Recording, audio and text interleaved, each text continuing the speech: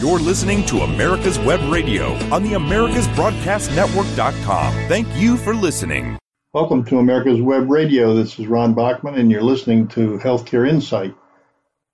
For our regular listeners over the last several months, you'll notice that we have not really been talking about healthcare. And the main reason is that this country is not ready to seriously get into free market solutions to healthcare.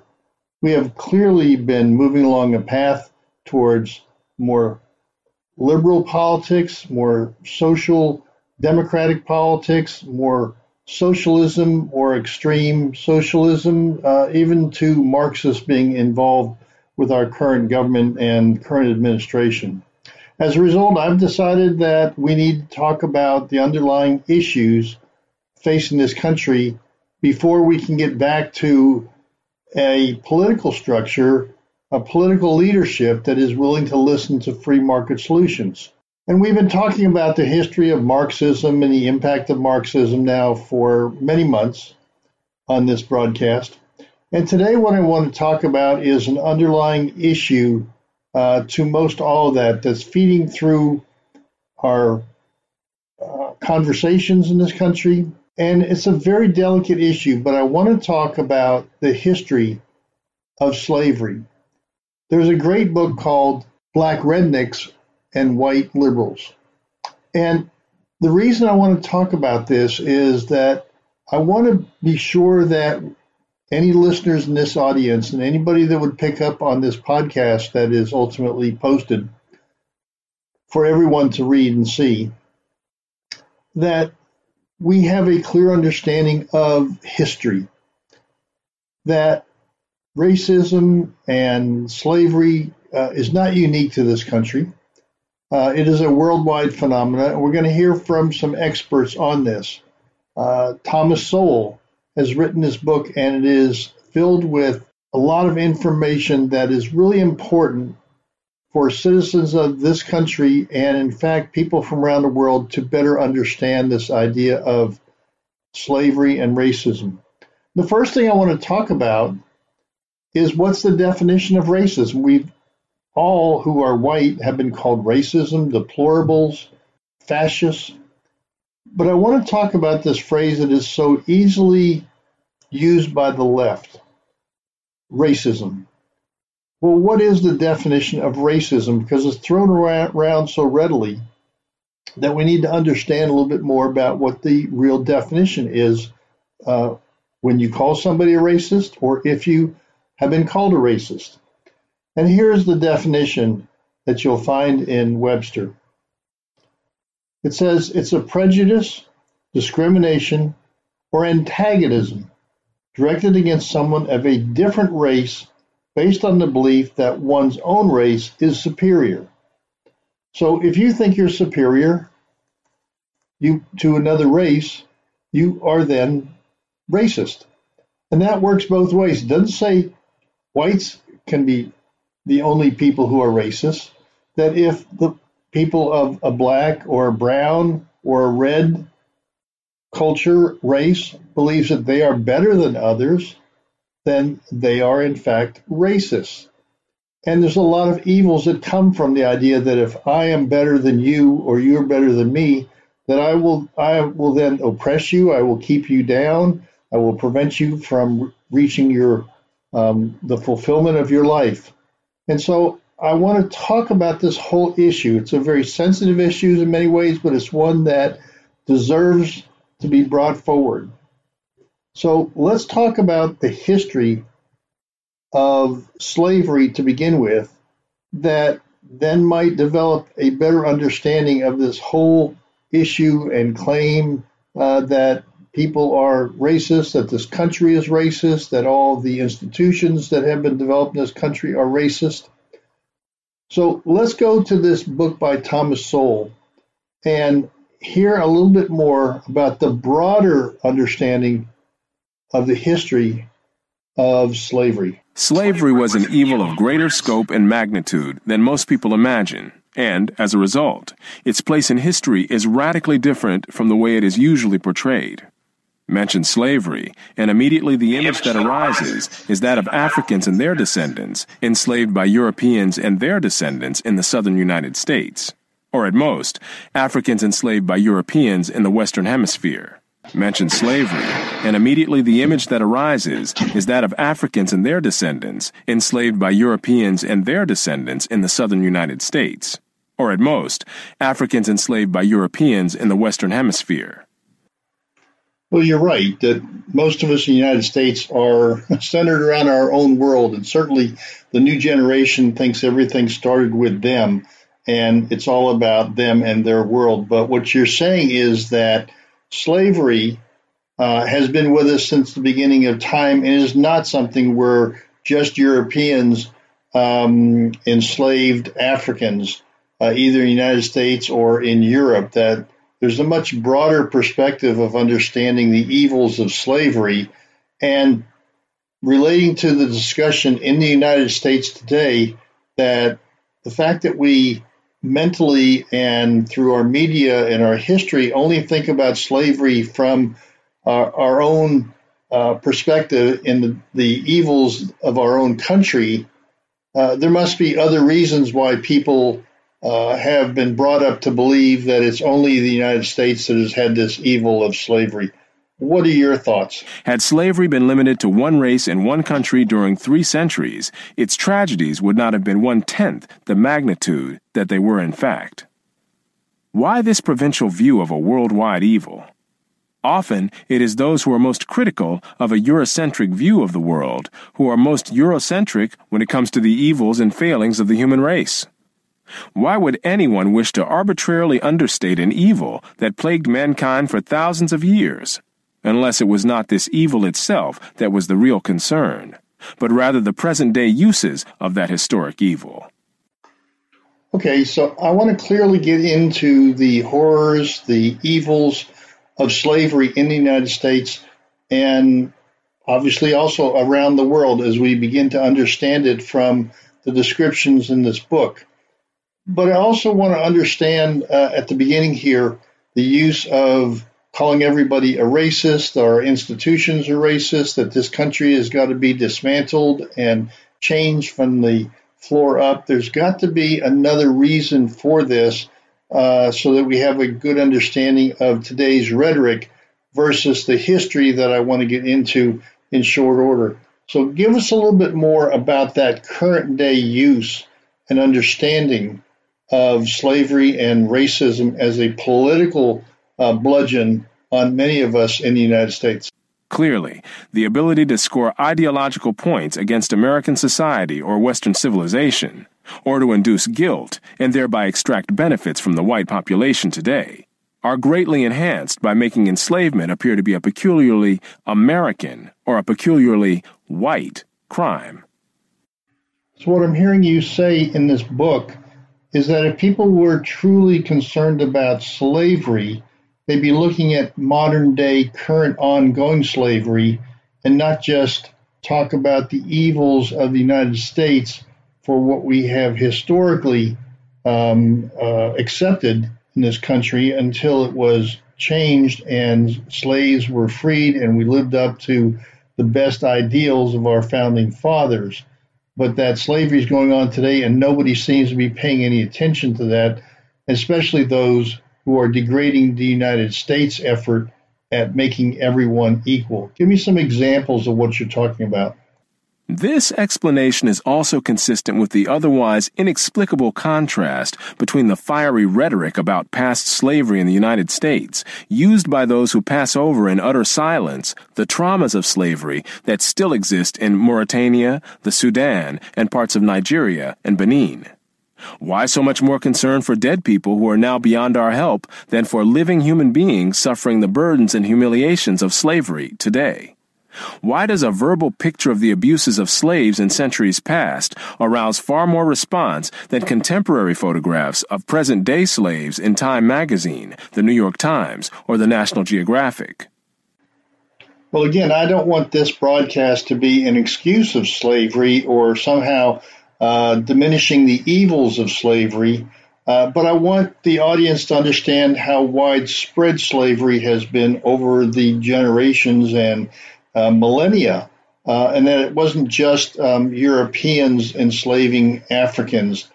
Give us some examples of how it's maybe tilted the wrong direction towards Europeans when, in fact, the Islamic societies were as strong as slave owners and continued slavery much longer than the Western world. Give us some examples of that. It takes no more research than a trip to almost any public library or college library to show the incredibly lopsided coverage of slavery in the United States or in the Western Hemisphere as compared to the meager writings on the even larger number of Africans enslaved in the Islamic countries of the Middle East and North Africa. Not to mention the vast numbers of Europeans also enslaved in centuries past in the Islamic world and within Europe itself. At least 1 million Europeans were enslaved by North African pirates alone from 1500 to 1800. And some European slaves were still being sold on the auction block in Egypt, years after the Emancipation Proclamation freed blacks in the United States. Gosh, we never hear about the white population being enslaved in more recent times. I guess we think about, the Romans who were white enslaving other whites and throwing them to the lions and having them kill each other as gladiators. We understand all that kind of a history, which seems so far and distant, and we don't think of slavery in the same sense there as we do today. But the idea that whites more recently have been enslaved, tell us a little bit more about that history so that we can better understand as we even get to the idea of reparations in the United States, where the white community is supposed to give the black community funds to compensate for the historical slavery in the United States. But what you're telling me is there were white slaves even in recent times. During the Middle Ages, Slavs were so widely used as slaves in both Europe and the Islamic world that the very word slave derived from the word for Slav, not only in English, but also in other European languages, as well as in Arabic. So let's complete this section by talking about how slavery has been instituted among many cultures in this world. Give us some of those examples. Nor have Asians or Polynesians been exempt from either being enslaved or enslaving others. China, in centuries past, has been described as one of the largest and most comprehensive markets for the exchange of human beings in the world. Slavery was also common in India, where it has been estimated that there were more slaves than in the entire Western Hemisphere, and where the original thugs kidnapped children for the purpose of enslavement. In some of the cities of Southeast Asia, slaves were a majority of the population. Slavery was also an established institution in the Western Hemisphere before Columbus's ships ever appeared on the horizon. The Ottoman Empire regularly enslaved a percentage of the young boys from the Balkans, converted them to Islam, and assigned them to various duties in the civil or military establishment. Well, what a great start. I really appreciate the overall history and widely used institution of slavery throughout our time and in many cultures around the world.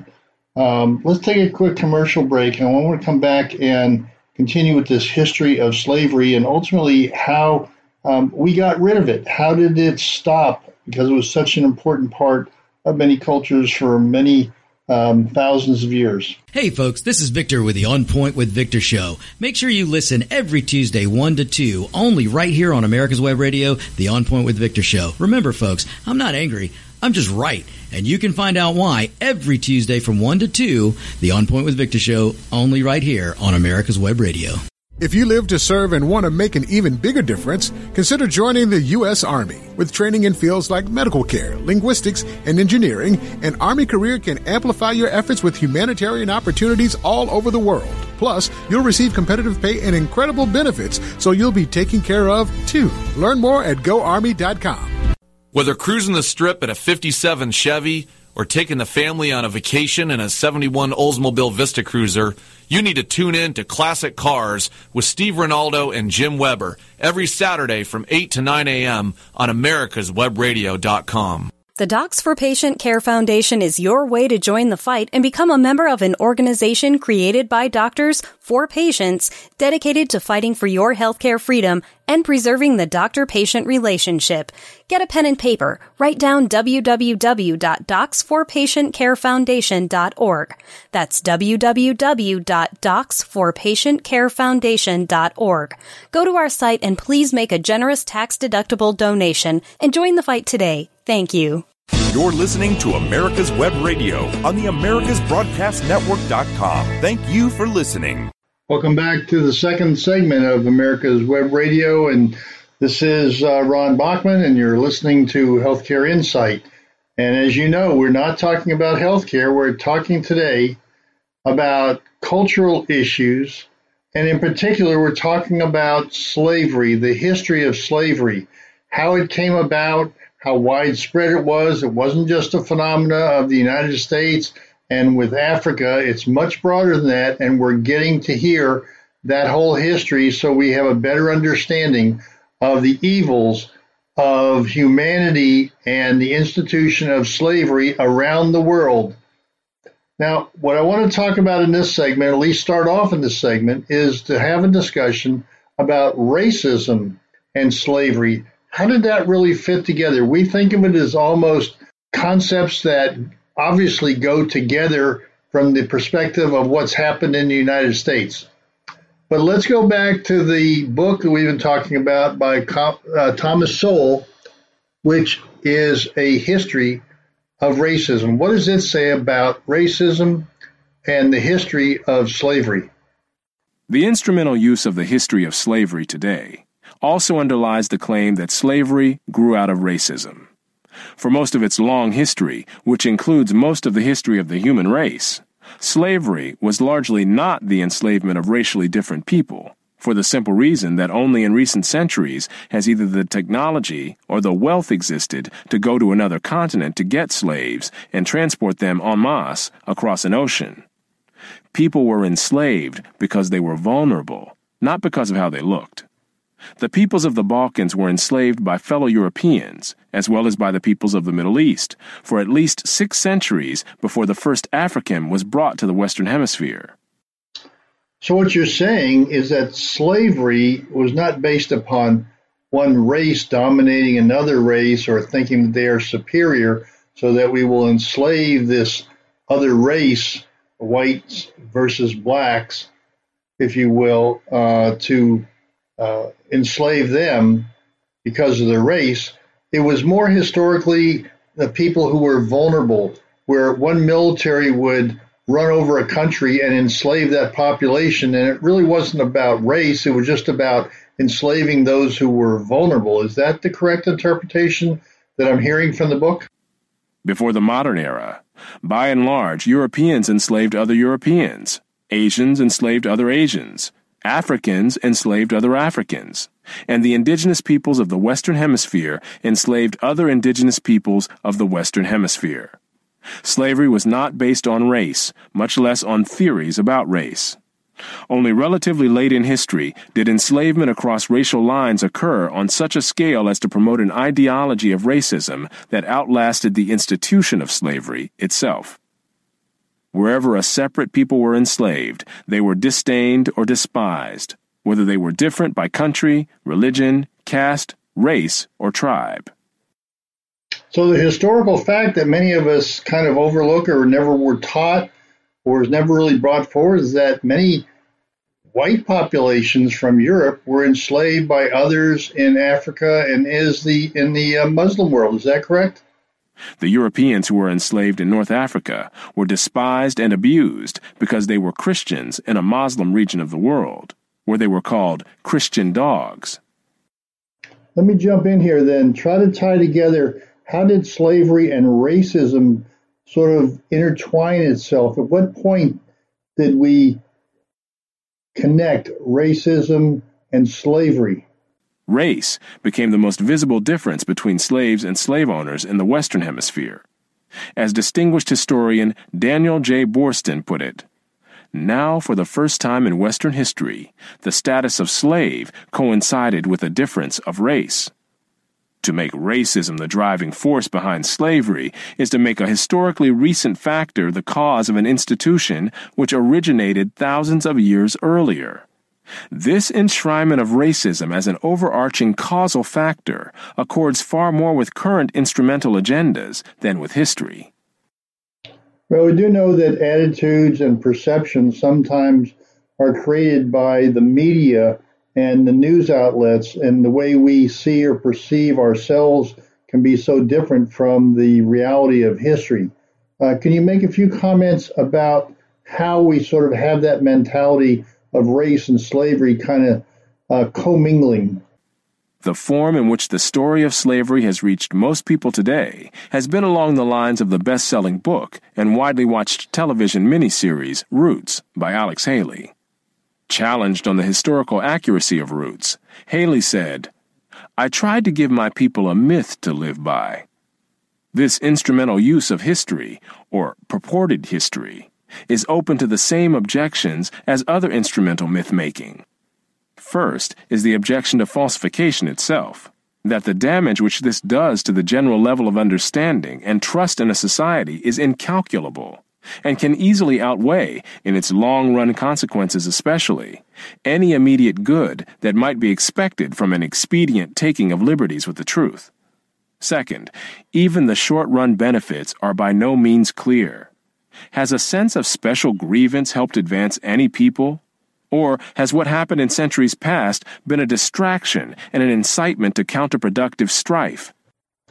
Well, I kind of get what you're saying, that there can be negative consequences long-term for dramatizing a particular event or putting that in our mindset. And I don't want to minimize the whole issue here. We're trying to discuss something serious with the history of racism and the history of slavery.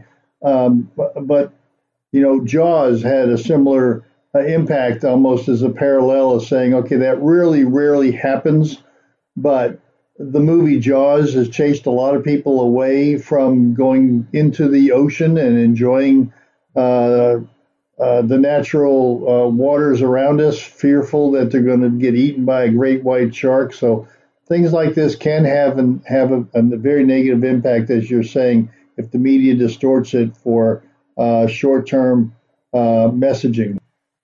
So we have this worldwide phenomena of slavery. It's not just the United States. It's not just in recent times. It's been going on since the existence of man, dominating other tribes, other cultures that are weaker, and more recently it got overlapped with race because the Western culture in our time, our United States history, was getting slaves out of Africa because that was a weak spot at that point that did not have the military to fight it off. And in fact, Africans were helping to capture and transport slaves for monetary reasons to the United States and also to the Islamic world on the eastern side of Africa, or on the western side of Africa, they're going to America. So can you talk a little bit more about this phenomena that we just don't get the overall history and the impact that was going on around the entire world, that there's no discussion about that history just doesn't seem to be part of our education, of our awareness. How do you see all this having developed? No institution of comparable age and worldwide scope has ever disappeared over almost the entire planet, leaving so little awareness of how and why it vanished, or so little interest in that question. Yet remarkably little is written about one of the most momentous moral dramas in the history of the human species, the bitter worldwide struggle which lasted for more than a century to destroy the elaborate systems and institutions for the ownership and sale of human beings. So the American experience with slavery, as horrible as it was and continues to have that negative impact on even today's world and today's politics, today's living standards of the black community, it's really just a part of an overall picture. And it is a fascinating story to think about. How did something that was so ingrained around the world, so ingrained in the human kind and human nature to overpower people and enslave them, how did that ever come to an end? While there is a sizable literature on the American Civil War, for all its staggering carnage and historic legacy within the United States, in an international perspective, it is only a small and highly atypical part of the story of the worldwide crusade against slavery. No other nation ended slavery in the same way as the United States did, and few ended it after so short a struggle, as history is measured. So how and why slavery ended is the real question, since the United States was a significant part of that history of slavery for those of us who are Americans, but worldwide it was a small part. So how and why did slavery ultimately end? How and why did slavery end in most of the world? There were two major processes. Over the centuries, as more and more territories around the world consolidated into nation-states with their own armies and navies, raiding those territories to capture and enslave the people who lived within them became more hazardous in itself, and also risked military retaliation against the countries from which the raiders came. Thus, more and more peoples became off-limits to slave raiders over time. Put differently, the areas which remained subject to slave raiding over the centuries were primarily those where the people lived in smaller or weaker societies. Such societies continued to exist where it was difficult, for geographic or other reasons, to consolidate large areas under one government. This was true of the Balkans, the backwaters of Asia, and much of sub-Saharan Africa. By the early modern era, sub-Saharan Africa, with its numerous and severe geographic handicaps, was one of the last remaining areas from which vast numbers of people could be enslaved. So you're saying the history of slavery from Africa is not racially motivated, but it was one of the last areas that was not protected by development of militaries and strong countries that could prevent its people from being enslaved. Is that right? Far from being targeted by Europeans for racial reasons, as some have claimed, Africa was resorted to as a source of large supplies of slaves only after centuries of Europeans enslaving other Europeans had been brought to an end by the consolidation of nations and empires on the European continent. Were there other social or religious reasons for this shift from enslaving other Europeans to looking towards weaker areas around the globe like Africa? What was the church doing during this period of time? And by the Catholic Church's pressures against enslaving fellow Christians, which was by no means the same as the Church's saying that slavery, as such, was wrong. Similar consolidations of political units in parts of Asia led to a decline of slavery in those realms. While Africa became the main source of new slaves in later centuries, existing slaves continued to include peoples of many races living in many places around the world. Ending the slavery of all these peoples was a very difficult process, and one requiring deliberate and sustained action for many generations. Well, I hope our audience is getting a good education, as I am, just listening to all this on the history of slavery and the idea of racism and slavery being connected here in the United States, where it was not that way through most of the world. Let's take another quick break for commercial, and we'll be right back. Hi, this is Rocky Blair, and I hope you'll make plans to join us on January 28th for Warriors for Hope. I'm thrilled to be a part of this virtual fundraiser for St. Jude's Children's Research Hospital and Warriors to Citizen. These organizations do so much to support veterans, first responders, and families who have been touched by pediatric cancer.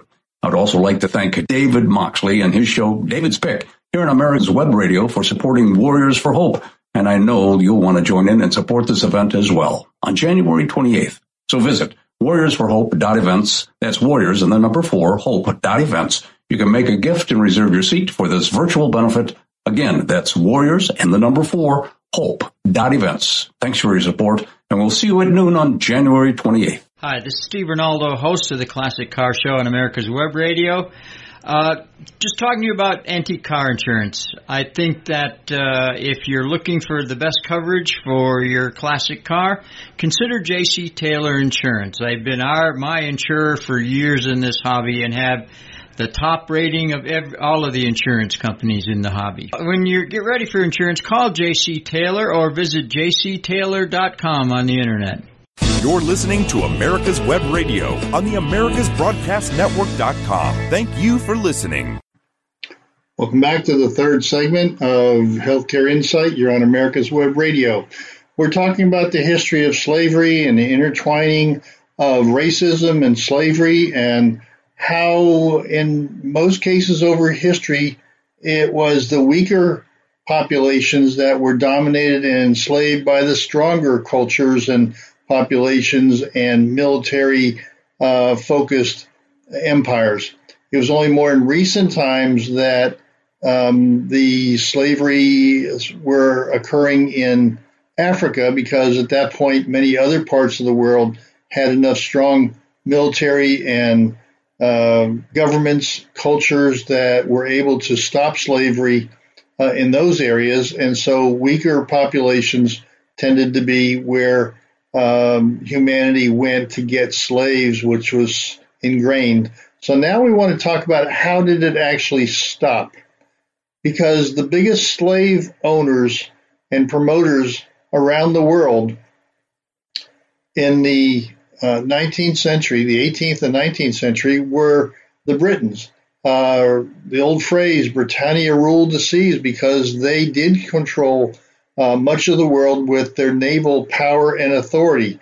Well, strangely enough, I guess Britain was the instigator to get rid of slavery and that whole ideology of enslaving other people. So let's go back to the book and find out more about how slavery around the world came to an end. Let's get at the beginnings of how slavery was being discussed among the elites, among the governmental authorities that had some power to actually do something about it and to stop this horrendous evil of slavery that had existed since the beginning of man. The anti-slavery ideology behind this process began to develop in 18th century Britain, at a time when the British Empire led the world in slave trading, and when the economy of most of its overseas colonies in the Western Hemisphere depended on slaves. While slavery was common to all civilizations, as well as to peoples considered uncivilized, only one civilization developed a moral revulsion against it very late in its history: Western civilization. We now accept the horrors of slavery, the evils of slavery, in our current time, where we believe that all men are created equal, that we are all in the image of God. So is there any evidence throughout the history of mankind that there were challenges to this idea of enslaving another human being? Would that be true of any culture, Eastern culture, Western culture, Christian, non-Christian?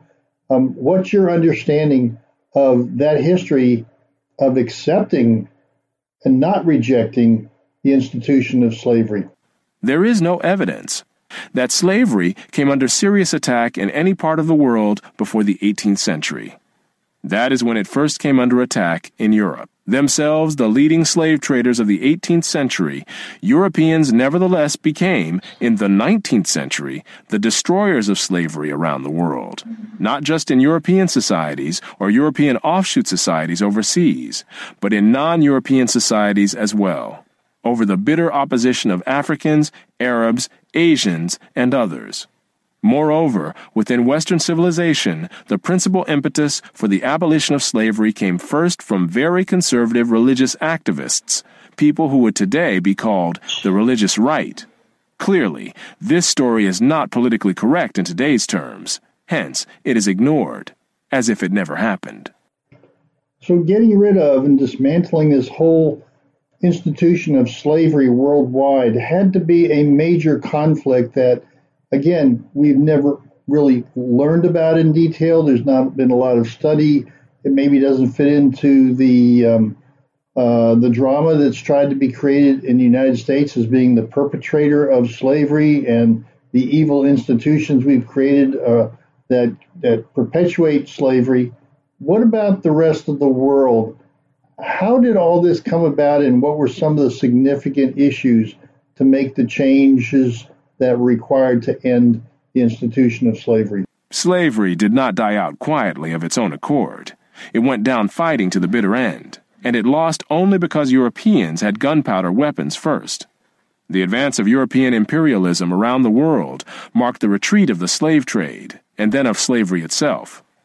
The British stamped out slavery, not only throughout the British Empire, which included 1/4 of the world, whether measured in land or people, but also by its pressures and its actions against other nations. Can you give some specific historical examples of how the British Empire stopped, impeded, and changed the mentality of others around the world to get rid of the slave trade? What did they specifically do? For example, the British Navy entered Brazilian waters in 1849 and destroyed Brazilian ships that had been used in the slave trade. The British government pressured the Ottoman Empire into banning the African slave trade and, later, threatened to start boarding Ottoman ships in the Mediterranean if that empire did not do a better job of policing the ban. So the British had the power worldwide, and they had decided that slavery was wrong in the 18th century and started to move against it worldwide. What other countries came in and made a big difference? Because we're now talking about the same time as the American Civil War, and after that, how did the Americans and other countries kind of supplement what the British were doing worldwide? Still later, Americans stamped out slavery in the Philippines. The Dutch stamped it out in Indonesia. The Russians in Central Asia. The French in their West African and Caribbean colonies. Germans in their East Africa colonies often hanged slave traders on the spot when they caught them in the act. No non-Western nation or civilization shared this animosity towards slavery that began to develop in the Western world in the late 18th century, reached its peak in the 19th century, and continued to fuel the anti-slavery efforts that were still necessary in much of Africa and the Middle East on into the first half of the 20th century. Your history shows the revulsion of the Western world started by Great Britain and then other countries joining in. What about the Eastern world and the Ottoman Empire and the Islamic world and their attitudes towards slavery? And what were they able to do? Were they able to get on board with this, or were they resisting and fighting it? This worldwide struggle went on for more than a century because the non-Western world in general resisted and evaded all efforts to get them to root out this institution that was an integral part of their economies and societies. When the British ambassador to the Ottoman Empire first raised the issue of abolishing slavery with the Sultan in 1840, he reported this response: "I have been heard with extreme astonishment, accompanied with a smile at a proposition for destroying an institution closely interwoven with the frame of society in this country, and intimately connected with the law and with the habits and even the religion of all classes, from the Sultan himself on down to the lowest peasant." You know, I witnessed this history not too long ago. A couple of years ago, I was actually at an African safari, and we finished up that safari in Zanzibar, and they had a memorial there to the slave trading. So it was on that eastern side of Africa that the Islamic world was moving slaves into that part of the world, and it continued on after the Western African slave trading ended, where they were mainly coming to the United States from the western side, but the eastern side was being enslaved by the Islamic culture. Is that the correct interpretation of the history? When British Foreign Secretary Palmerston sought in 1841, through his representative counsel, Atkins Hamilton, to get the ruler of Zanzibar to end the flourishing slave trade there, this was the response. When Palmerston continued to press for an end to the slave trade, Said pleaded that if he acceded to British demands, his subjects would withdraw their loyalty from him and support another claimant to the throne.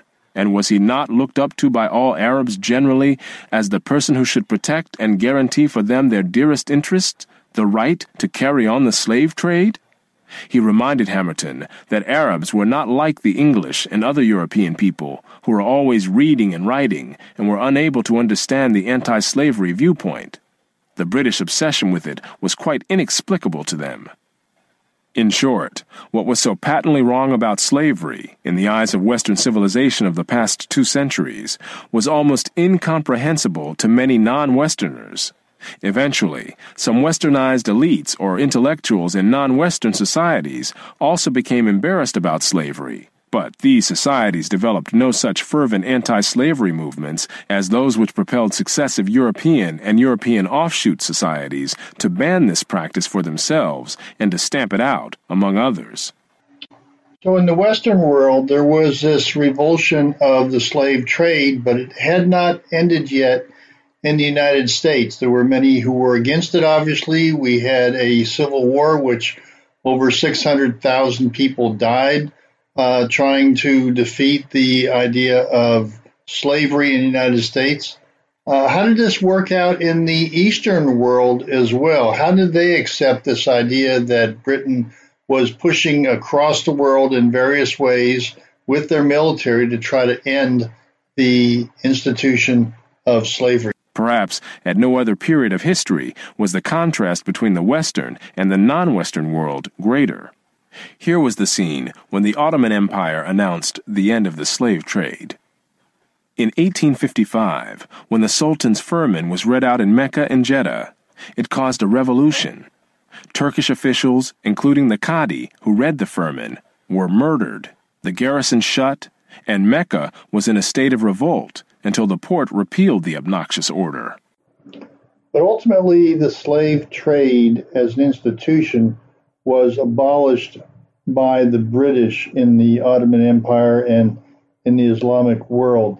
But did that really end it? Because something just doesn't happen and turn off a faucet just because the British Empire said so, when it was so ingrained in their culture and even in their religion and in their history.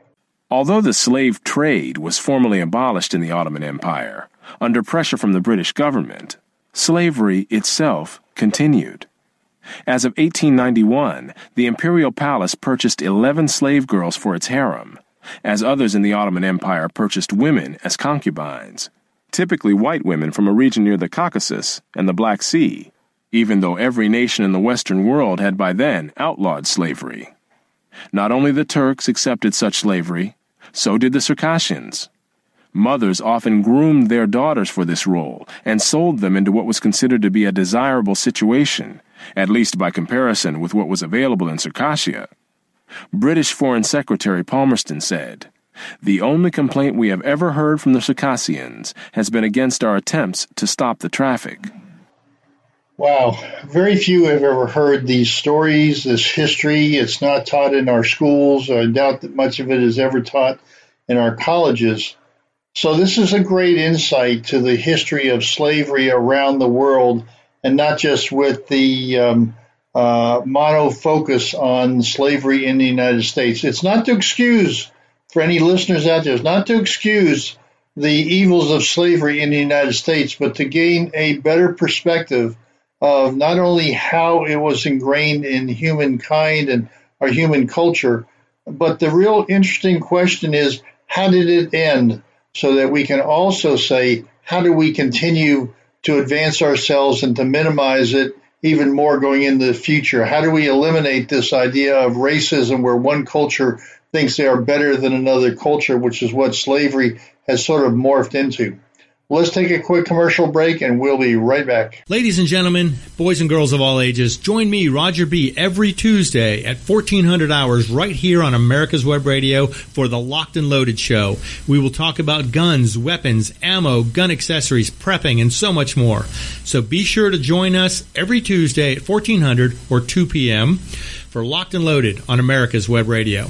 If you live to serve and want to make an even bigger difference, consider joining the U.S. Army. With training in fields like medical care, linguistics, and engineering, an Army career can amplify your efforts with humanitarian opportunities all over the world. Plus, you'll receive competitive pay and incredible benefits, so you'll be taken care of, too. Learn more at GoArmy.com. Hey folks, this is Victor with the On Point with Victor show. Make sure you listen every Tuesday 1 to 2, only right here on America's Web Radio, the On Point with Victor show. Remember folks, I'm not angry, I'm just right. And you can find out why every Tuesday from 1 to 2, the On Point with Victor show, only right here on America's Web Radio.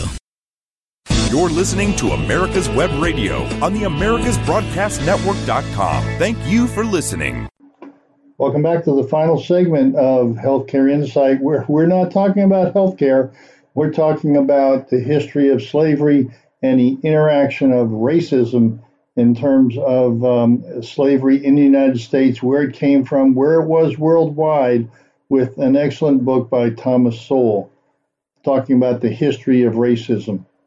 So let's go back to the American experience with racism and the ideas and perceptions and the information that many Americans have about America being the sole source of evil, the original sin, if you will, of slavery being unique to the United States. What does the book say about the Africans' involvement with slavery? Africans were by no means the innocents portrayed in Roots, baffled as to why white men were coming in and taking their people away in chains. On the contrary, the region of West Africa from which Kunta Kinte supposedly came was one of the great slave-trading regions of the continent, before, during, and after the white man arrived. It was Africans who enslaved their fellow Africans, selling some of these slaves to Europeans or to Arabs and keeping others for themselves. Even at the peak of the Atlantic slave trade, Africans retained more slaves for themselves than they sent to the Western Hemisphere. This pattern was not confined to West Africa, from which most slaves were sent to the Western Hemisphere. In East Africa, the Maasai were feared slave raiders, and other African tribes, either alone or in conjunction with Arabs, enslaved their more vulnerable neighbors. So give us some modern-day examples, modern-day within the last 100 or so years. In other words, after the Emancipation Proclamation, after the 1860s, when we changed the United States, did we improve racial relationships? No, but we did free the African American community. What was happening after that in Africa so that slavery from Western Africa to the United States or to Europe didn't really end when we ended slavery in the southern part of the United States, did it? Even in the early 20th century, Abyssinians were still raiding other Africans and carrying off slaves. It was 1922 before the British had gained sufficient control in Tanganyika to stamp out slavery there. Arabs were the leading slave raiders in East Africa, ranging over an area larger than all of Europe. The total number of slaves exported from East Africa during the 19th century has been estimated to be at least 2 million. Let me jump in on another historical point, and that is the colonization of Africa by Europeans. Now, my understanding in general is that was really done after much of the slave trade was completed, but Europeans still had an interest in colonizing Africa. How did that come about at a later stage? After quinine and other medical measures enabled Europeans to survive where there were tropical diseases, was it possible for them to invade Africa in force and establish empires there? But by then, the Atlantic slave trade had already been ended. During the era of that trade, Africa was largely ruled by Africans, who established the conditions under which slave sales took place. The crew of a slave ship was in no position to defy African rulers and their armies by going out across the land and capturing people willy-nilly. The stronger African peoples captured and enslaved the weaker peoples. The same pattern found over the centuries in Europe, Asia, the Western Hemisphere, and Polynesia. So the real history of African slave trading wasn't that Europe colonized Africa and then took the slaves and sent them to America. In fact, the colonization of Africa occurred after the slave trade from Western Africa really had been halted and reversed by the changing cultures across the Western world. But what happened before that to indicate, give us some examples of how the tribes of Africa before European colonization were promoting and engaged in slavery of their own. In Uganda, the Baganda made life miserable for their neighbors, and the Nyoro and Hima of Anko enslaved Toro women and children. The Tutsi dominated the Hutu in Rwanda, the Maasai lorded it over the Kikuyu and Kamba, and the latter, in turn, held the Indorobo in a kind of serfdom. You know, the fact that Africans were enslaving other Africans and were capturing other Africans to transport doesn't really excuse the Western culture from accepting those slaves. We understand that, economics played a part in it, culture. There wasn't a lot of pushback against the whole issue of slavery over thousands of years. But once it became recognized that this was just an evil that should never have been put up with, how did this bypass the horrors? How did the horrors bypass the consciousness of Western and even Eastern populations? Was it that they just, weren't aware of the horrors of the capturing of people, that people were willing to commit suicide, that they were breaking up families? How did this occur when good people just ignore what's going on or don't know or feign ignorance of it? It was precisely the fact that Europeans, except for the Portuguese, seldom participated in the raids that captured and enslaved Africans that enabled most people in Europe and the Americas to remain oblivious to the traumatic experience that this was, with some Africans committing suicide to avoid capture and wives being whipped as they tried to cling to their husbands or children. Historian David Breon Davis pointed out that Europeans had little contact with the actual process of enslavement, and that, as late as 1721, the Royal African Company asked its agents to investigate the modes of enslavement in the interior. Europeans typically saw only the end results, enslaved people being offered for sale on the coast. It was much the same story in the Ottoman Empire, where those who bought slaves had no idea what these slaves had been through before. Okay, so let's go back again to the ending of slavery in the United States and the beginning of the ending of slavery around the world as established by the British Empire, saying that slavery is no longer acceptable. Tell us about, again, what the United States, and was it unique in the world and how it ended slavery? Slavery was destroyed within the United States at staggering costs in blood and treasure, but the struggle was over within a few ghastly years of warfare. Nevertheless, the Civil War was the bloodiest war ever fought in the Western Hemisphere, and more Americans were killed in that war than in any other war in the country's history. But this was a highly atypical, indeed unique, way to end slavery. In most of the rest of the world, unremitting efforts to destroy the institution of slavery went on for more than a century, on 1,000 shifting fronts, and in the face of determined and ingenious efforts to continue the trade in human beings. Around the rest of the world, how did the British Empire end slavery? What were some of the unique approaches that they took besides military force in order to end slavery and to get people who were enslaved free?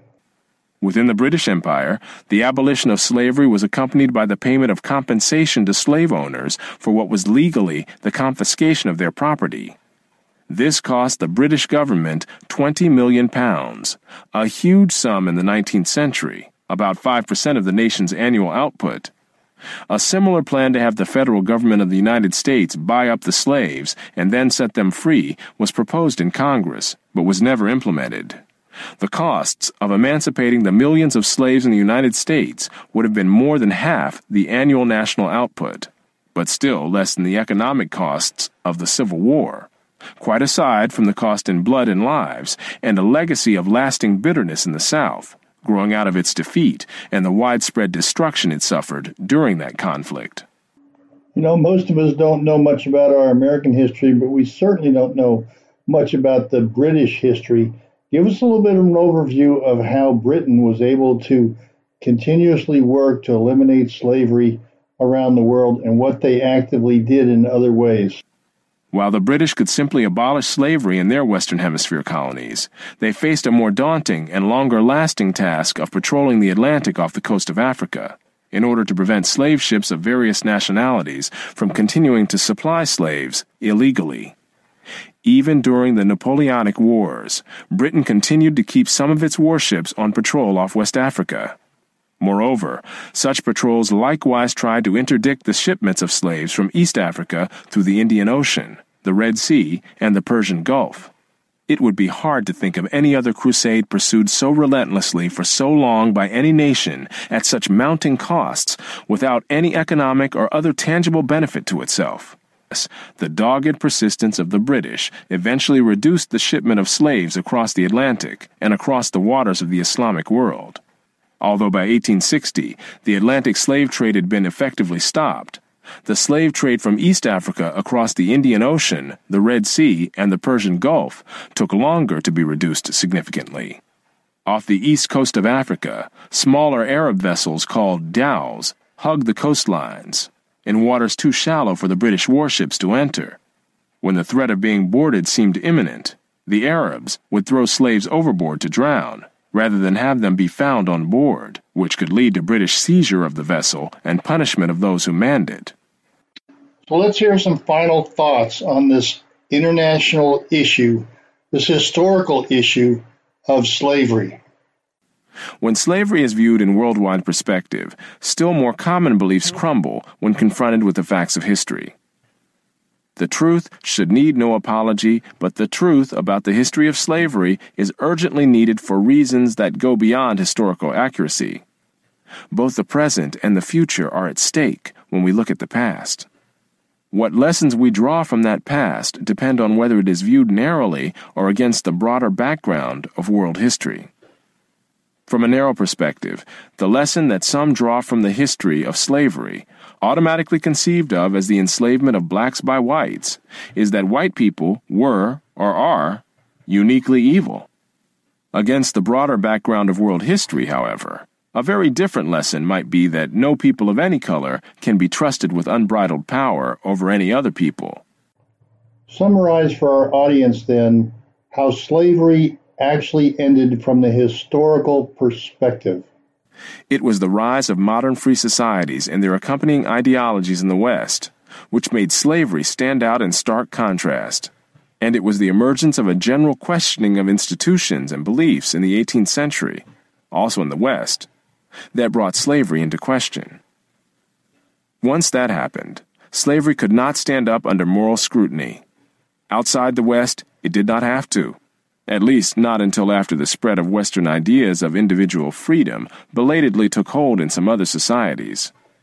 That such an institution could last so long unchallenged on every inhabited continent is a chilling example of what can happen. Well, you hit the nail on the head as to what the real important message here is of this last hour. People who think that white people are just evil, and we see that every day by politicians and activists across this country, that they hate whites, that whites are just evil and have been the oppressors over the black population, is just not the historical truth perspective, that it is people of power who have ruled over people of lesser power, but it is the Western culture of individualism and freedom that ultimately changed the culture and eliminated thousands of years of slavery that existed far before the United States. Come back next week, and we're going to talk some more about these social issues. I hope you enjoyed today, and we will see you next week. You're listening to America's Web Radio on the AmericasBroadcastNetwork.com. Thank you for listening.